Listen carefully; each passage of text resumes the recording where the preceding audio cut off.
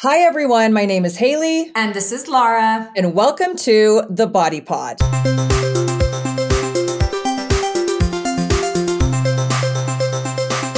Welcome, everybody. Today I have Dr. Shelby Harris on as our guest. She is known as Sleep Doc Shelby on Instagram, and she is board certified in behavioral sleep medicine by the American Academy of Sleep Medicine and treats a wide variety of sleep disorders such as insomnia, nightmares, circadian rhythm disorders, narcolepsy, and apnea treatment.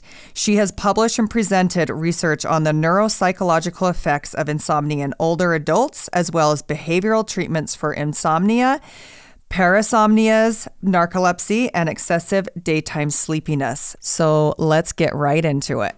Welcome back to the Body Pod, everyone. I am so excited to have Dr. Shelby Harris on today. You have just heard her intro that I gave about her being a sleep doctor and being one of the best in her field. I have been following you and have watched every one of your Instagrams. And so I'm so thrilled for this conversation. Welcome, Shelby. Thank you very much for having me here, ladies. I really appreciate it. Well, this is appropriately timed because last night I did not sleep at all. And I was like, how ironic that I'm interviewing Dr. Shelby today and I didn't get an ounce of sleep last night. So we have so much to talk about. But first, could you just kind of run us through what behavioral sleep medicine is? Okay. So yeah, it's a little confusing. So within the whole umbrella of like sleep medicine, when people say, I'm going to go see a sleep doctor, there's a lot of different kind of types of sleep doctors, shall we say? Because if you think about sleep, there are a lot of things that influence sleep, right? It can be psychological, it could be stress, it could be medical things, right? Sleepwalking, sleep talking, sleep apnea. So there are things neurologic. There's a lot of different areas. So behavioral sleep medicine is this area of specialty where we're board certified in it. So we've taken exams and lots of supervision. And it's really about treating certain sleep disorders without the use of medication or learning how to work with medication, using all evidence-based methods. So I work with people who have insomnia, nightmares, who can't use their machines for CPAP, kids who have sleep issues, night owls, all different sorts of things without using medication to help them sleep better. Okay, I'm obsessed with this because I'm embarrassed to say that I have been medicating my sleep for, I would say, like since I've had children, for at least 15 solid years, almost every night. And I'm not proud of it. I go back and forth between like Unisom and melatonin, but I never want to lay there with my eyes open. Like it almost stresses me out to try to go off. So I'm always like, when I go on vacation, I'm going to go off, but then I never do. So how large is the field of sleep problems? Well, it's a huge field. I mean, there's just insomnia alone, which is trouble falling asleep, staying asleep, or awakening earlier than you would like to, and has to cause a problem for you. That affects upwards of 50% of people that has like an issue with a night here or there of poor sleep. Like half the population has a bad night here and there. And then about 15 to 30% of people can have chronic issues, more consistent issues with sleep. So it's a huge issue. And then you talk about sleep apnea and all these other things. I mean, it's a very big issue that many people aren't addressing. Okay, so first of all, there's two parts of this question. Laura and I are on complete opposite ends of the spectrum. So Laura has a newborn and I have teenagers, and I feel like we're both the same age. So we're kind of starting to hit that perimenopause phase, which the hormones are doing everything. The sleep starts to go out the window for the majority of my clients. Yeah. Where do we start with this and where do we go? Is it possible to get great sleep in your 40s and beyond once the hormones start playing a role? Yeah, I think there isn't a one size fits all approach. But I do think that people are often told to just throw in the towel and expect that poor sleep will happen the older you get, and it shouldn't be that way.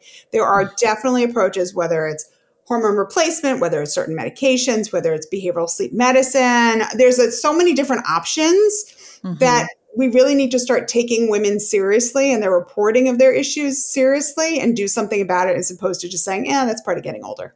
Thank you. I'm so happy to hear that. Yeah. I mean, it's something I've been fighting for a long time. And so I wrote a book, The Women's Guide to Overcoming Insomnia, that came out in 2019. And when I signed the book deal, it was 2015, if I remember correctly.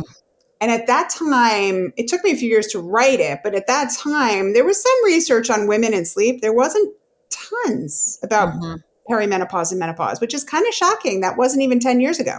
So it's really changing, but it's not changing as fast as I'd like.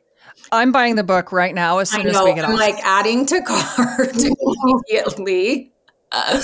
So I'm in the same boat as Haley. I have taken things to fall asleep, different things, like whether it be sleep Z's or whatever. I'm sure all of it is not great.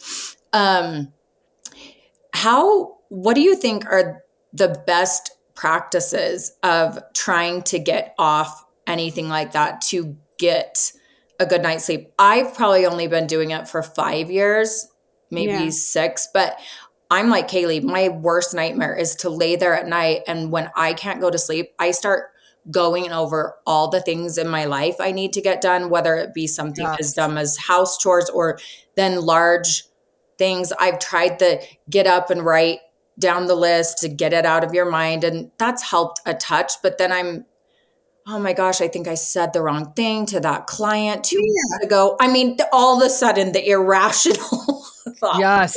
So I'm like, this is not worth it. So tell us everything.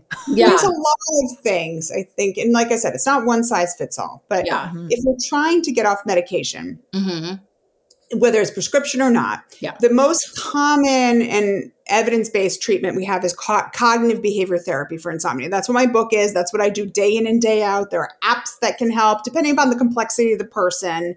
Sometimes working with someone can be helpful. Sometimes a book or an app is fine.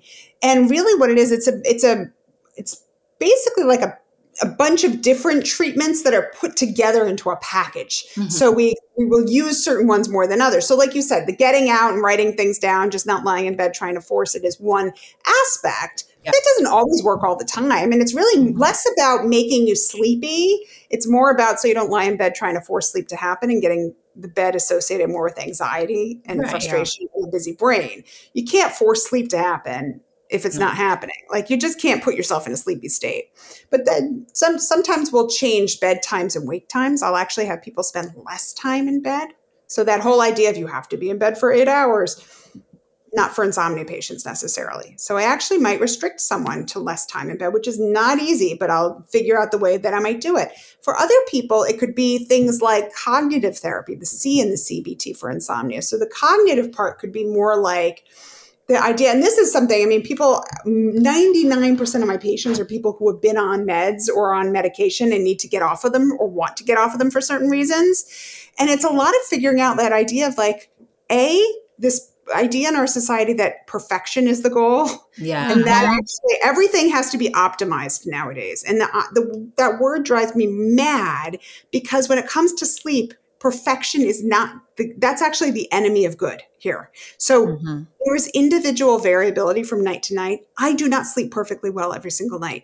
But if you're content with how you're sleeping at least 5 nights a week, you are within normal limits. So it's that understanding of if there's 1 or 2 bad nights here and there, what's the worst thing that's going to happen? Will I get through it? Like seeing the other side and knowing that if you get up at the same time and you just try to keep the next day as best as possible, the next night's likely going to reverse itself.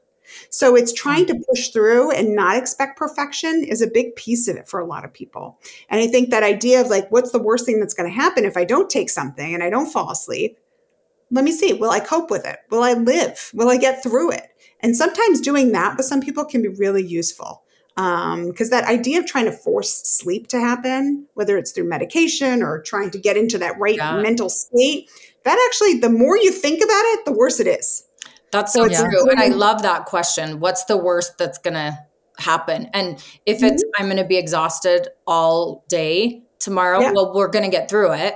Right. And so that actually kind of takes it a little bit of the edge off for me thinking. The sting off, right? Yeah, I'll try and ask myself that. And then the other thing I add too is that for a lot of people, this is what I see all the time, and I've noticed it with myself too, is if I have to take like NyQuil and ZQuil are essentially like similar ingredients. Yeah. So if I have to take that because I'm sick or something, I feel like a truck hit me the next day. Yeah, I'll sleep like a log. But I always tell people, like, so you sleep at night, but what's the point of sleeping at night? It's to help inform your day and help you feel better. Yeah. And if you're taking something just so you don't think, but then you feel really terrible the next day, is it worth it? It's so true. Right? Is it worth it? I mean, not for everyone doesn't experience the hungover feeling or the brain fog, but also I encourage people to think about the other side. Like, have there been nights where you've slept well and you still feel terrible the next day? Have there been nights where you slept terribly and you felt okay the next day? It's not always that one-to-one kind of prediction that we always think it's going to be. This is really hard too, because all of these devices, I feel like we have information overload as far as like Whoop strap or a ring, because when they tell you you're not recovered because you had a poor night's sleep, some of that has got to be psychological, where you're like, well, I'm screwed. I can't work out. My day is going to be crap. My ring says that I'm not properly recovered. Yep. And that's really hard. But do you think, and I know what your answer is going to be, but I just want to hear what you say about it. Is sedated sleep the same as non-sedated sleep? Well, it depends on no, it's not.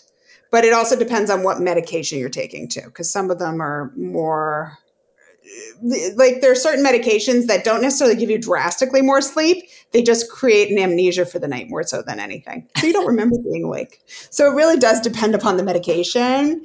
And like when we think about like also certain things like propofol, like I hate to bring it up, but like the whole Michael Jackson thing, right? Like he was using propofol to sleep at night. That is not sleep. That is I can never say the word. Sleep under anesthesia is not the same. I can't never say anesthetized. There we go. It's not the same as like the stages that you go through when you're asleep at night. And all the different medications affect the sleep staging, deep sleep, light sleep, REM, all that throughout the night. But it's not the same as just sleeping without anything. Oh, I'm screwed. I'm going to get off it though. Haley. I'm so mad right now. Okay, so would you say that like if somebody, they were desperate and they were like, okay, I'm going to get off sleep meds, but for the next 2 weeks, I have to be on them. I have a lot of things and I'll commit in 2 weeks. I'm going to start cognitive behavioral therapy in 2 weeks. Is there a medication that is less, like what would you recommend? Would you go straight for like a prescription, or would you say, melatonin? Because I've heard like CBD is worse, melatonin's better. Is there one that's better than another? No, there isn't. And everyone's different. That's the thing. Okay. I always say, like, talk with your doctor, come up with some sort of a taper plan, because it's never my place to just say to someone, some of these medications that people are taking are highly addictive. And you never want to just stop it willy-nilly. So always talk with your doctor about what it is that you're taking and ways to get off of it. Certain things like, for example, melatonin or CBD, like those are things that you could slowly reduce the dosage. That's totally fine. So I always will say, like, start at one, whatever dosage you're taking, and then slowly reduce the dosage every week or two as you slowly make other changes to your sleep patterns, whether it's CBT or other stuff. So you do it much, like, as opposed to just ripping it all off. Yeah. I actually prefer people make little changes and adjust over time. But when it comes to a lot of the stuff, like especially the prescription meds, always talk with your doctor, because there are certain ones you don't want to just stop. What is your opinion on CBD or THC for sleep? I have some friends who were highly addicted to Ambien, got off of it, and the only thing they've been able to use now is like a tiny little bit of a gummy, so I think it's maybe a little bit more THC than CBD. I'm not sure, but what is your thought? Yeah. So CBD alone, we don't have tons of research on either CBD or THC. The CBD, I just in my own practice, I could tell you how many patients, like there's so many patients who've tried it, and it doesn't really, remember, I also tend to see the more severe cases, right? People who've tried everything, and it doesn't really do that much. Some people find that it is CBD alone can be helpful because it can it's more of like, it chills you out a little bit. It can relax you, but it doesn't necessarily set the stage for sleep. So, set you into sleep. It can set the stage, but not make you stay asleep the whole night, right? And when you add in the THC or you do just THC, that we have even less research on. Mm-hmm. There's some research that shows that it can actually increase your deep sleep, but it can also, for some people, be highly addictive, right? So do you need more over time, which is what I tend to see more of? Some people swear by it. And then the other thing is there are other people who are like, it helps me sleep, but the quality of the sleep's really crummy, or I wake up a lot in the middle of the night. And a lot of people I find are using, first of all, it's only been legal in most states for not that long. So we don't have a lot of research on it. Colorado the first. There you go. Second, and in New York, it's really pretty new recreationally. Second is that it's not really, there's no standardization between one place to another that's making, let's say, gummies. So if you have something that says 5 milligrams at one place, how do you know that another place the 5 milligrams is going to be the exact same formulation? Good point. So that's an issue. And then the biggest issue I honestly have with the gummies, especially any of the edibles, is they could take forever to work for some people. So are you planning out taking some nibbles of a gummy at 7 o'clock so that you can then have it hit you by 10 o'clock to go to sleep? That's a good point. You're sorry, folks. I got to get out. It doesn't seem like the most practical of sleep aids because you don't know when it's necessarily going to hit you, which is not ideal either. So that's my take. Okay. Well, I think one of the big questions Haley and I have for you too is what does a good sleep routine, good sleep architecture look like? What are things that we should or should not be doing? Do you think meditation helps? Do you think no screen time a certain period before you go to sleep? Yeah, I think there are certain things that people could be doing routinely. It doesn't have to be perfect by any means. I am not perfect with it. But I think there are certain things that we should be doing in a routine that would be good just to, like one of my colleagues, we always call it sleep hygiene. One of my colleagues, Rachel Mamber, always says it's like dental hygiene, right? Like brushing your teeth and flossing all the time helps to prevent a cavity. But once you get a cavity, brushing, you're not going to brush a cavity away, right? But you're going to continue brushing. So that's how you have to look at the sleep hygiene stuff, is it's good to kind of prevent problems, but it doesn't mean that you're never going to get a problem, and that sleep hygiene isn't going to necessarily fix chronic insomnia. So I always think of these things as the baseline. And if that's not working, then we add in more things. So what are those baseline things? So mindfulness meditation, like you were alluding to, I think that's a huge thing. And I think that's actually a really good thing for stuff that you were talking about, Laura, earlier, with the brain being really busy for some people and just not being able to turn it off. So if you practice a little bit of mindfulness meditation during the day, not to fall asleep to at night necessarily, like all the sleep casts and stuff, that's fine, but it's not practicing meditation. If you practice it during the day, it actually makes it easier for you to recognize when your brain's really busy and let it go a little bit easier. So that's one thing. But then it's the screens, the timing. The one thing that I think is the most important that people don't always appreciate is consistency of your sleep-wake timing. So really trying to go to bed around the same time most nights, within a half hour to an hour max, and getting up at around that same time every single day. It's the shifting. And I think, honestly, since the pandemic, it's gotten worse because, at least in New York, some people are on these hybrid schedules now. So they'll go into the office a few days a week and then they're home. So they can sleep later or they have to get up earlier certain days. And I think that actually makes it a lot worse for people if you're not consistent. So that's one of the biggest things. Screens, I think, are a big problem, but it's less, the people make a big deal out of the blue light. The blue light's an issue, but it's not as big of an issue as people make it out to be.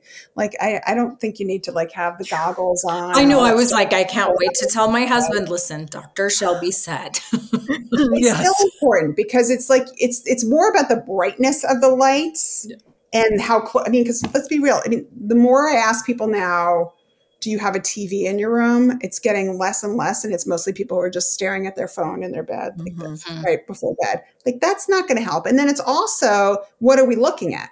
Are we doom scrolling? Are we binge watching things on TV? And then we get texts. Like, we're always on, right? So really decompressing without a screen is ideal because it's just giving your brain some space between the day and the night.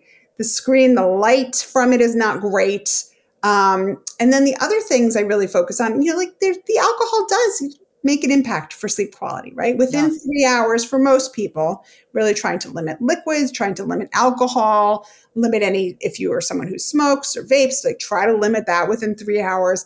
And then during the day, trying to limit that caffeine. Caffeine is not the devil, but you really want to try and limit it within at least 8 to 12 hours before bed. So like I have coffee every morning. I'm drinking it now, but I try to cut it off by 3, 4 o'clock because I know that's for me when it will start to impact my night. And then movement and light exposure are the other big ones. So make sure you move during the day, right? Like some people are just so sedentary, especially since the pandemic. They're working at home now. They're not even going out of their house and they're not getting light exposure. And those are two very simple things that I think we don't often think about. Okay, so would you say that is there a higher percentage of women that have sleep problems? And is there an age range for women that you see more that have sleep problems? Like, is there, I'm thinking of the, over 40 crowd. Yeah. So when you're talking about sleep problems, I'm guessing that you mean more like insomnia. So that trouble falling asleep, staying asleep. Yeah. So yes, women do suffer from insomnia more than men. That's just, it happens. When it comes to age range, women do have it more than men. Once they hit puberty, that's when women start to have it more than men. We see the rates start to skyrocket more when they hit perimenopause. So there are stages though, like there are some women that ever since they've been a kid, or a teenager, when they started getting their period, there are some women who will always notice the few days before they get their period, they have insomnia or they're excessively sleepy, the other side. That's me. Mm-hmm. So the hormonal changes there. Then we talk about pregnancy, right? Pregnancy is not fun when you're up all the time having to go to the bathroom. And then third trimester, you're just uncomfortable. And then the baby comes and we're just programmed to be awake mentally and we can't turn our brains off. And then there's the perimenopause, menopause stage. So at various stages, we see it spike. And then it really, when I was writing my book, my publisher was like, well, we were going to write something about insomnia, but I couldn't think of the population. And she's like, who do you see the most of? And I was like, women in perimenopause. And that's really where the focus of my book. Yeah. Okay, everyone's buying this book. Go buy Shelby's book right now. I can't wait. I can't wait. Yeah, it's a big issue. And like I said, there wasn't much research on it. We're getting more and more, but it's slow going, sadly. Well, I would say of all the women that I train online, in the groups that I run, in-person training, I would say maybe 5% of women are like, oh, I sleep amazing. I have no problem with sleep. I mean, it's alarming because most women are like, yeah, Haley, I get it. Okay, sleep. I know it helps me recover. I know it helps with body composition, but like you said, can't force it. The problem. Yeah. And then the other thing that we do miss a lot of times, like we were saying earlier, is that women just kind of get swept under the rug a little bit. They get forgotten a bit when it comes to their sleep. So I say this constantly. You are the expert on you. If you feel like something is off with your sleep and your sleep quality and how you feel during the day, speak up until you find a doctor who will actually hear you and listen to you and take you seriously. Because things that often get missed are things like sleep apnea.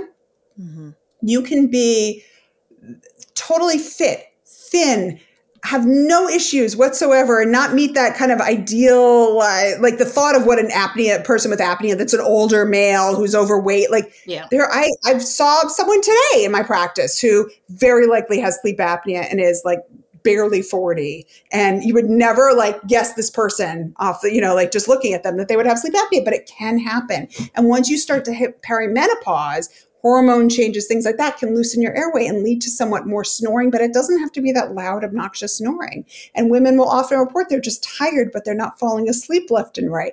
So that's something that we miss a lot of times too. And that can influence how they're feeling during the day. And then also things like restless legs syndrome. I have that. And it's like, I just can't go to sleep some nights because my legs are just wanting to move constantly.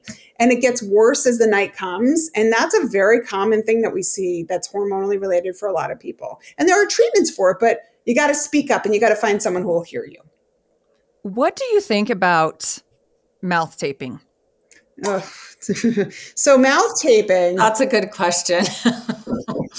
It's a loaded question because fundamentally, I don't have an issue with it.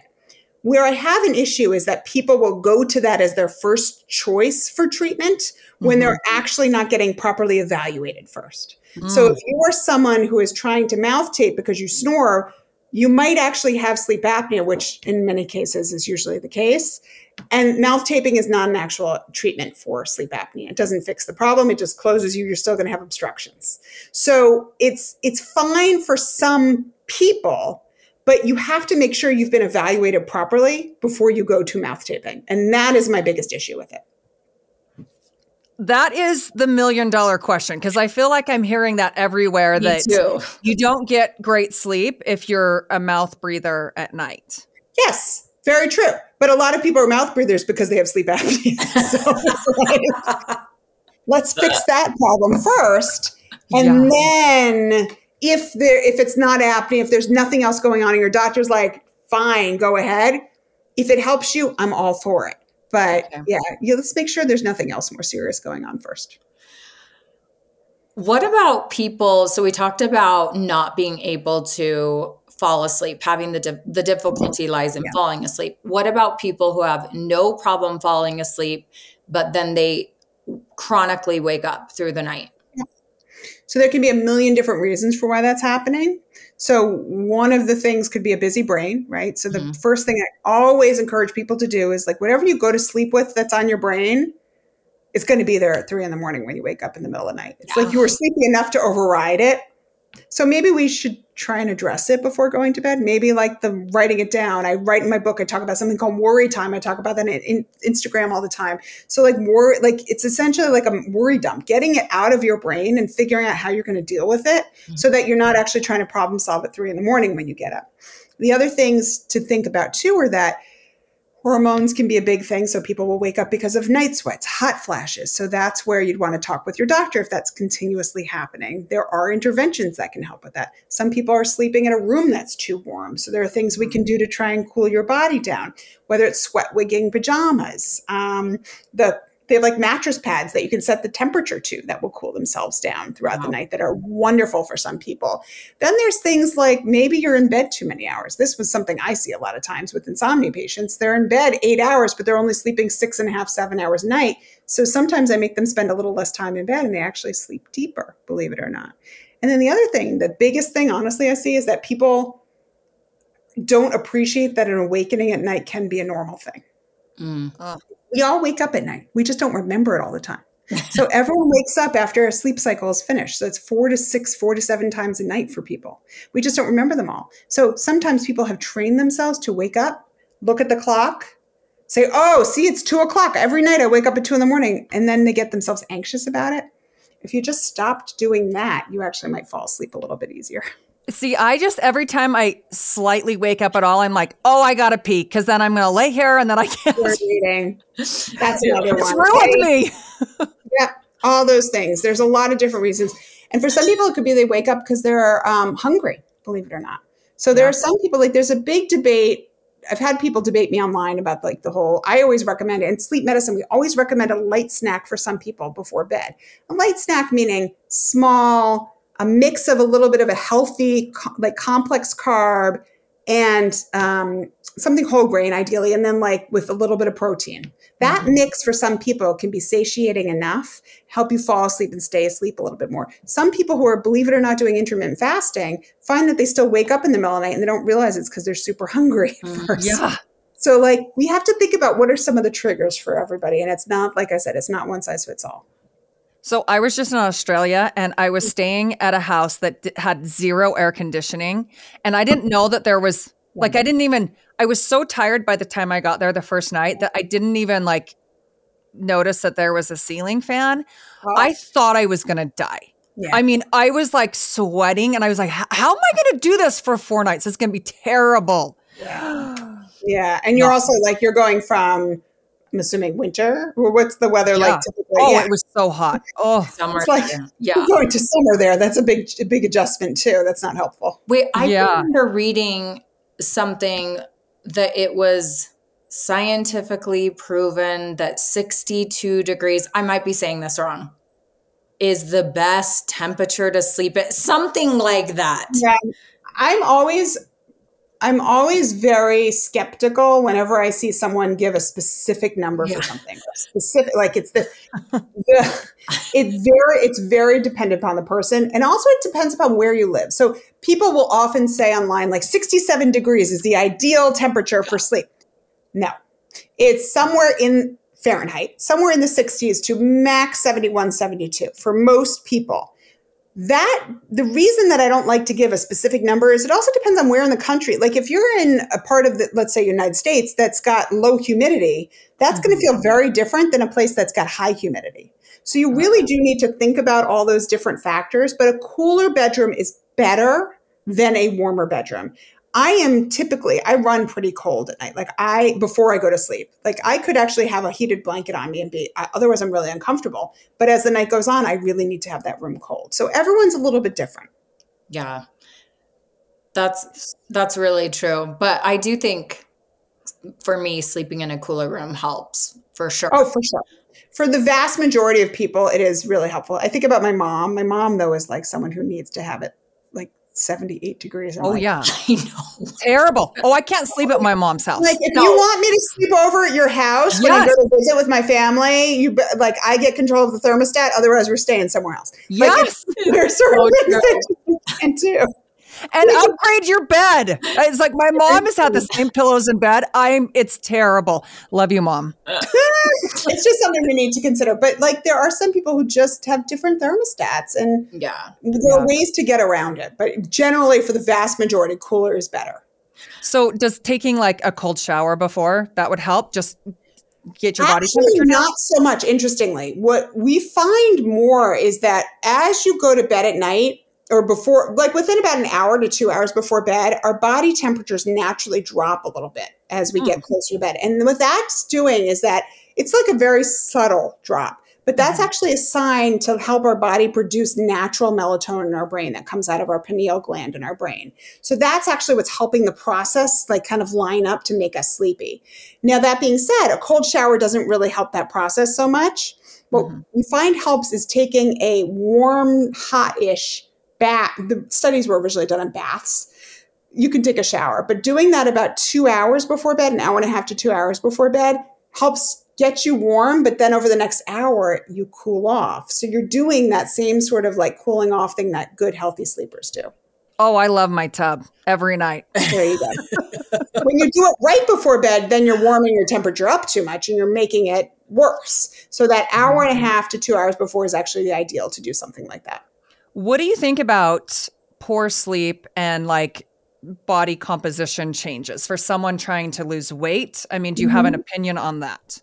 Well, I always say like sleep is the bedrock for everything when it comes to this. So if you're someone who's trying to work on your diet, when you're working on exercise, you will get better benefits out of that stuff if you are working on improving your sleep. The reason being is that when we're sleep deprived, what happens is we have an imbalance of two hormones that happen. So something called ghrelin and something called leptin. So ghrelin is that, I always think of the G for go. It's the hormone that makes you hungry, that says, I need to eat. Yeah. And then we have more of that, and we have less of the leptin, which is the I'm full, stop eating. So when you've not slept as much, you get more signals to keep eating and fewer of the signals that you're full. And what do we tend to go for? We go for things that are higher in fat, higher than sugar, so that we get bigger bursts of energy, essentially. So that's going to make it harder for weight loss. And then the other side of that is when it comes to, especially with like weightlifting, that aspect of exercise, the whole point of weightlifting is you're essentially causing tears in your muscles so that they grow back stronger, right? Bigger and stronger. If you are not sleeping properly, you're making it harder for your body to actually repair itself for muscle growth. So that's a big issue. I know. This is always so hard because, again, I feel like I know all the information and okay, can you give an example of like behavioral therapy and what that looks like? Because I'm hiring you as soon as we get off the call because something needs to change. Yeah. I mean, it's like CBT itself is really about, it's a very specific, it's ideally a structured treatment program, but because I see more complicated patients, I'm almost never I don't sell like a 6-week package because I think that doesn't personalize it to the patient. So for me, it's really about first seeing patterns of what people are doing, tracking their sleep on it, not the like rings or the whoops or anything. I just have them do it old school on a piece of paper because I want to see what they perceive is happening. And then it's changing bedtimes, changing wake times, changing what you're doing before bed, changing things in the middle of the night, changing your thoughts about sleep, your relationship mentally with sleep. And then hopefully like getting all that stuff to kind of gel together. Oh, this is so, okay. So I have a son that is 13 and he just has like anxiety in the last year. I don't know where it's coming from because I'm like, I don't care if you get straight A's, bro. Relax. But he'll get so stressed out about school and his grades. And if he has like a presentation the next day, and I was like, I need to get you some help as far as just relaxing the brain because it's something new for me because I saw that when I lived back east. I lived in New Jersey for a few years. And though some of those parents, I'm like, okay, I get why your kid's a little wired because there's a lot of expectations, but it's just new for me because I'm like, we're not putting this pressure on you. It's just coming. Yeah. So same thing for children. Oh yeah, for sure. For sure. We got to stop it with the pressure that we're putting on. The kids are overscheduled. They're going to bed. Younger kids are going to bed too late a lot of times. And then teenagers, they naturally want to go to bed later, but they struggle to get to bed and get to sleep because they have so much stuff that's given to them work-wise. Yeah. And also the thing is like most of them have all their work now on, like I have a 13-year-old son too. So like most of them are on iPads for work or for schoolwork. Like my son, I don't think has any, he has one book for like a French class. That's it. Yeah. Everything else is like on the iPad. So they're, you know, I was talking about just light being a problem and like just doing work that they're up until bed, like staring at this thing in front of their face, stressed. Just like, we're making it a problem for people of all ages nowadays. Yeah. That's a good point. So is anxiety and depression directly linked to poor sleep? It can be. Oftentimes or not always? Not always, but it can be. There are plenty of people who have those issues who sleep okay, and just as many people who sleep is often, disrupted sleep is often a symptom of depression and certain types of anxiety, but it doesn't always have to be an issue. Got it. Good to know. So how long would it take? I mean, I know this is really individual, but if someone's like, okay, I'm going to try this on my own. I've been on X medication, hopefully something over the counter so it's not as addictive. But how long would it take to wean off? Like, it really is individual. But I would say if you're following like a specific program, because you could like wean off the stuff, but if you don't have other skills to rely on and fall back, it's good luck, right? Yeah. So you've got to really build in something else, working with someone, a book, an app, like I was talking about. It depends upon the dosage. Like I've had patients get off of things and depending, like I said, always talk with your doctor in like a month, but I've had other patients that are on high doses of medications that are like benzodiazepines, like anti-anxiety stuff that can take 6 months to a year. Yeah. But really, really slowly. Yeah, it really varies. Jeez. Well, I loved your question on Instagram that was the top 5 things you wouldn't do as a sleep doctor. Can you talk about those? Oh my gosh, I'm trying to remember. That was the one that I put up a long time ago. It always changes. 5 things I wouldn't do. I'm trying to remember. Or just maybe even 3. I'm trying to remember the specific ones I had in there. The first thing I would never do is I don't sleep in drastically later. I might sleep in an extra hour, but I really won't sleep in a long time because that really can make it worse. The next thing I remember there in that one is I would never tell someone that their kid will outgrow sleep problems. Yes. Because usually they don't outgrow them unless we do without some intervention. It doesn't have to be like a cry it out thing, but you have to do something to make a change. Kids usually just continue having the same problem. Yeah. And then I also try not to over caffeinate. That's a big one too. So even if I had a really rough day or rough night and I'm feeling tired the next day, I make a point to just have 1, maybe 2 cups of coffee, but I really still try to limit it all in the afternoon. And then another thing I always do is I'm a big marathon runner. So I will, maybe if I'm really tired and I don't feel like I can do like I don't know, some sort of sprint training kind of thing I'm trying to do for speed work, I might then change it to a much shorter run or even just a walk. Like I have to make sure I get movement, but I modify my expectations for sure. And the same thing with other things. Like if I'm doing things, if I had a lot of stuff to do, I always make sure to do something, but maybe not the most complicated of tasks. What's your favorite marathon? Oh gosh. Hard to say. I've done 23. So it's like. That's a lot. Because have you done San Francisco? Too. Well, I've not done San Francisco. Interesting. I've done Big Sur, but I've not done actually in San Francisco. I've done Big Sur half. It was gorgeous. Well, Laura and I, our first marathon, I signed up for the half and she signed up for the full. And I went for my honeymoon. This was my honeymoon. I was like, oh, P.S. I'm running a marathon or a half.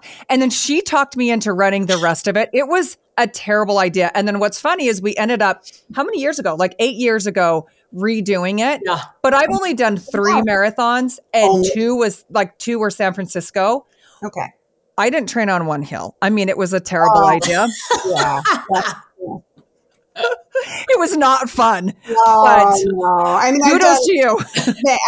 I live in a very hilly area, and I've done New York a bunch of times and Boston, and so. I mean, they're also different. Paris, Rome. I've been very fortunate to do a lot of kind of amazing, really marathons. Amazing ones. I try. If I travel and there's one happening there, sometimes I'll like plan it in. My husband likes to remind me that you don't always have to run a marathon when you travel. We're best friends because I would do that with triathlon. I did like Ironman. I'd plan it all around my vacation. And my husband's like, this actually sucks because then I'm on kid duty and then you're spent and nobody can bug you the day before because you're in the zone. I take away all expectations though, because usually you're jet lagged. Yeah. And like, especially if you're traveling, and I'm like, I just run those to just sightsee, essentially. I don't have a goal in mind or anything like that. So yeah. Wait, this brings up one of the questions that I was wanting to ask is about jet lag. Mm-hmm. Do you have any tips for people who are traveling? I mean, this is also good for Haley since she's jet lagged right now, straight from Australia, but I travel a lot too. And I just thought, I wonder if you have any good tips. Yeah, it's so interesting. People always ask me about that stuff. And it's hard to give blanket recommendations generally because everyone's going in different directions and amounts of time. But the things I always like to say, right, are first, like try to avoid the alcohol on the plane. Make sure you hydrate a lot. If you can sleep on the plane, try. But to add on to that, there's some apps out there. I don't get paid by them at all, but there's one really great app I like called Time Shifter that will help you to put in your flights when you're leaving and then when you're landing. And it will tell you, and you can say whether you want to use melatonin or not. And melatonin actually has a lot of research behind using it this way in tiny doses. And it will tell you when to eat, when to get light exposure, when to maybe shift your sleep-wake pattern, when to take melatonin if you're going to take it in the dosing, so that it makes it a little less harsh when you arrive. So I actually really like that. It's made my job with the jet lag stuff a lot easier. Where were you 2 weeks? Why don't we do this podcast 2 weeks ago? Time Shifter's great. Yeah. Okay, I'm going to use that next time I travel. That is... I feel like that will be so helpful. It drives me crazy. I have a couple of friends who say like, "Oh, I just don't get jet lag. It's in your mind." Sometimes I'm like, listen. No, my husband doesn't. But my husband, I would argue, and I think some of these people are chronically sleep deprived to begin with, that they can fall asleep anywhere and any time. Yeah, that's a part of the issue. But remember, as I always say with jet lag, we are not built to travel the globe in a span of hours. Yeah. Like that's not how we're built. And so we have to be kind to our bodies and to also not expect that perfect, even with these apps and all the other things, it's pretty unusual to just automatically adjust. And rule of thumb typically is Australia is hard, but number of times zones crossed is number of days on average to adjust. So to fully adjust. Usually so I live in New York City area. And if I go over to Europe, that's like 6, 7, 8 hour difference, depending on where I'm going. That can usually by the third or fourth day, I start to feel like I'm more of a human. So it takes time. That's how I would say I react to about 3-4 days. Do you work with, totally switching gears, do you work with infants and babies too? Well, not as keenly, but I work with, I always say I work with like infants, newborns, all the way through. The oldest I've seen is 99. So I absolutely love my job because I get to see all different ages. I'm mostly known for teens and adults. So I do a lot of that. And there are a lot more people out there nowadays who are doing some of the baby sleep stuff. So I'll do it once in a while, but I love it. Yeah, I'm right in the middle of it. That's why I just wondered if you also do it, because babies are just, infants are just a whole other ball game for sure. Other ball game. But my favorite book, if you're looking for a book for infant sleep, is Sleeping Through the Night by Jodi Mandel. I give that to everyone who's a good friend, as a baby shower present. Not baby wise.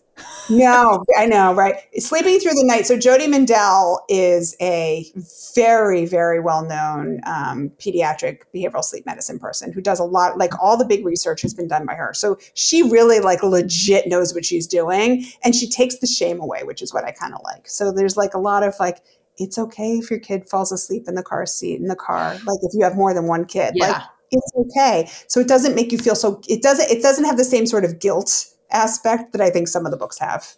Okay, I love this. Well, I'm going to be adding her book and your book, purchasing them today. Good pairing.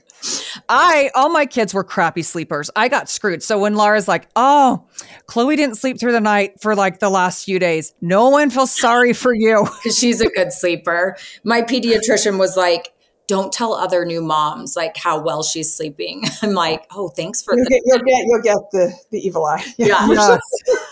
I have one other question. I read an article in the Wall Street Journal just recently about how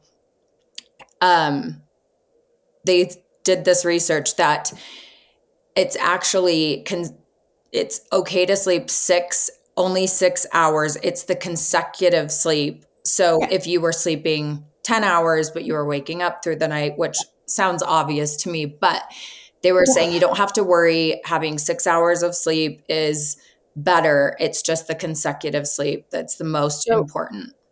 So whenever I work with someone, I always try to get them to let go of that 8-hour thing that people have been told to do for years. Many people are 8 hours, right? Mm-hmm. But it's the first thing we always want to work on our treatment is quality over quantity.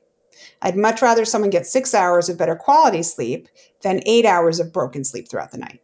So once we work on improving the quality, then we can work on trying to get more sleep if possible. But it's hard to do that unless you have better quality first. And consecutive throughout the night, remember, it's normal to wake up.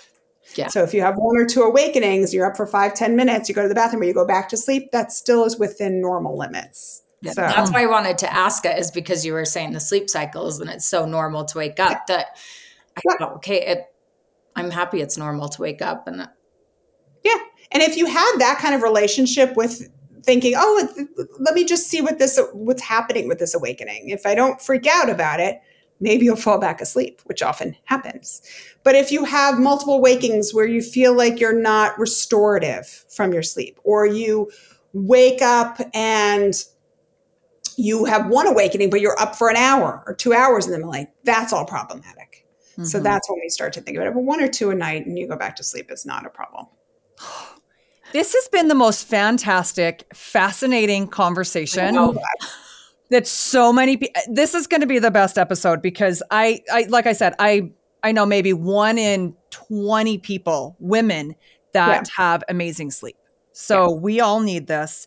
I get cornered at cocktail parties. Not that they have. I bet. I get cornered very easily at things. Yeah, I would be cornering you for sure if you were at my party. I know it's funny, right? When you have whatever line of work you're in, I always get the people thinking that I'm judging them for what they're eating. I'm like, nobody cares. Eat whatever you want. No one's judging you. Nope, I don't care. Oh boy. Well, Dr. Shelby, thank you so much for coming on and joining us today. In closing, do you I guess you answered this at the first. So you see patients in person, but you also do like telehealth appointments for anyone in the United States? Well, that's the issue. So right now, because I'm a clinical psychologist, I'm limited to the New York area. So even if it's telehealth, you have to be but that's changing soon, hopefully. So reach out to me. If I can't see you, I'll give you referrals of other places. But still, who knows? If someone's listening to this podcast in 6 months, I might actually still be able to help people from other parts of the country. So yes, but they can find you on Instagram at Sleep Dr. Shelby. Sleep Doc Shelby. Yep. Sleep Doc Shelby. And they can, since a lot of us aren't going to be able to work with you in person right now or via telehealth, your book is the next best option of a good place to start. Yep. You can get that anywhere that you can get a book online pretty easily. So the Women's Guide to Overcoming Insomnia. And and I do a Q&A every Wednesday pretty much on Instagram. So I can't give like personalized advice, but people love to ask me questions there. And I'll give you my take on a lot of stuff there too. That's fantastic. I will make sure that we link all of that information below. And thank you so much for joining us. We will have to have you back on because I feel like there's a whole other conversation we could have.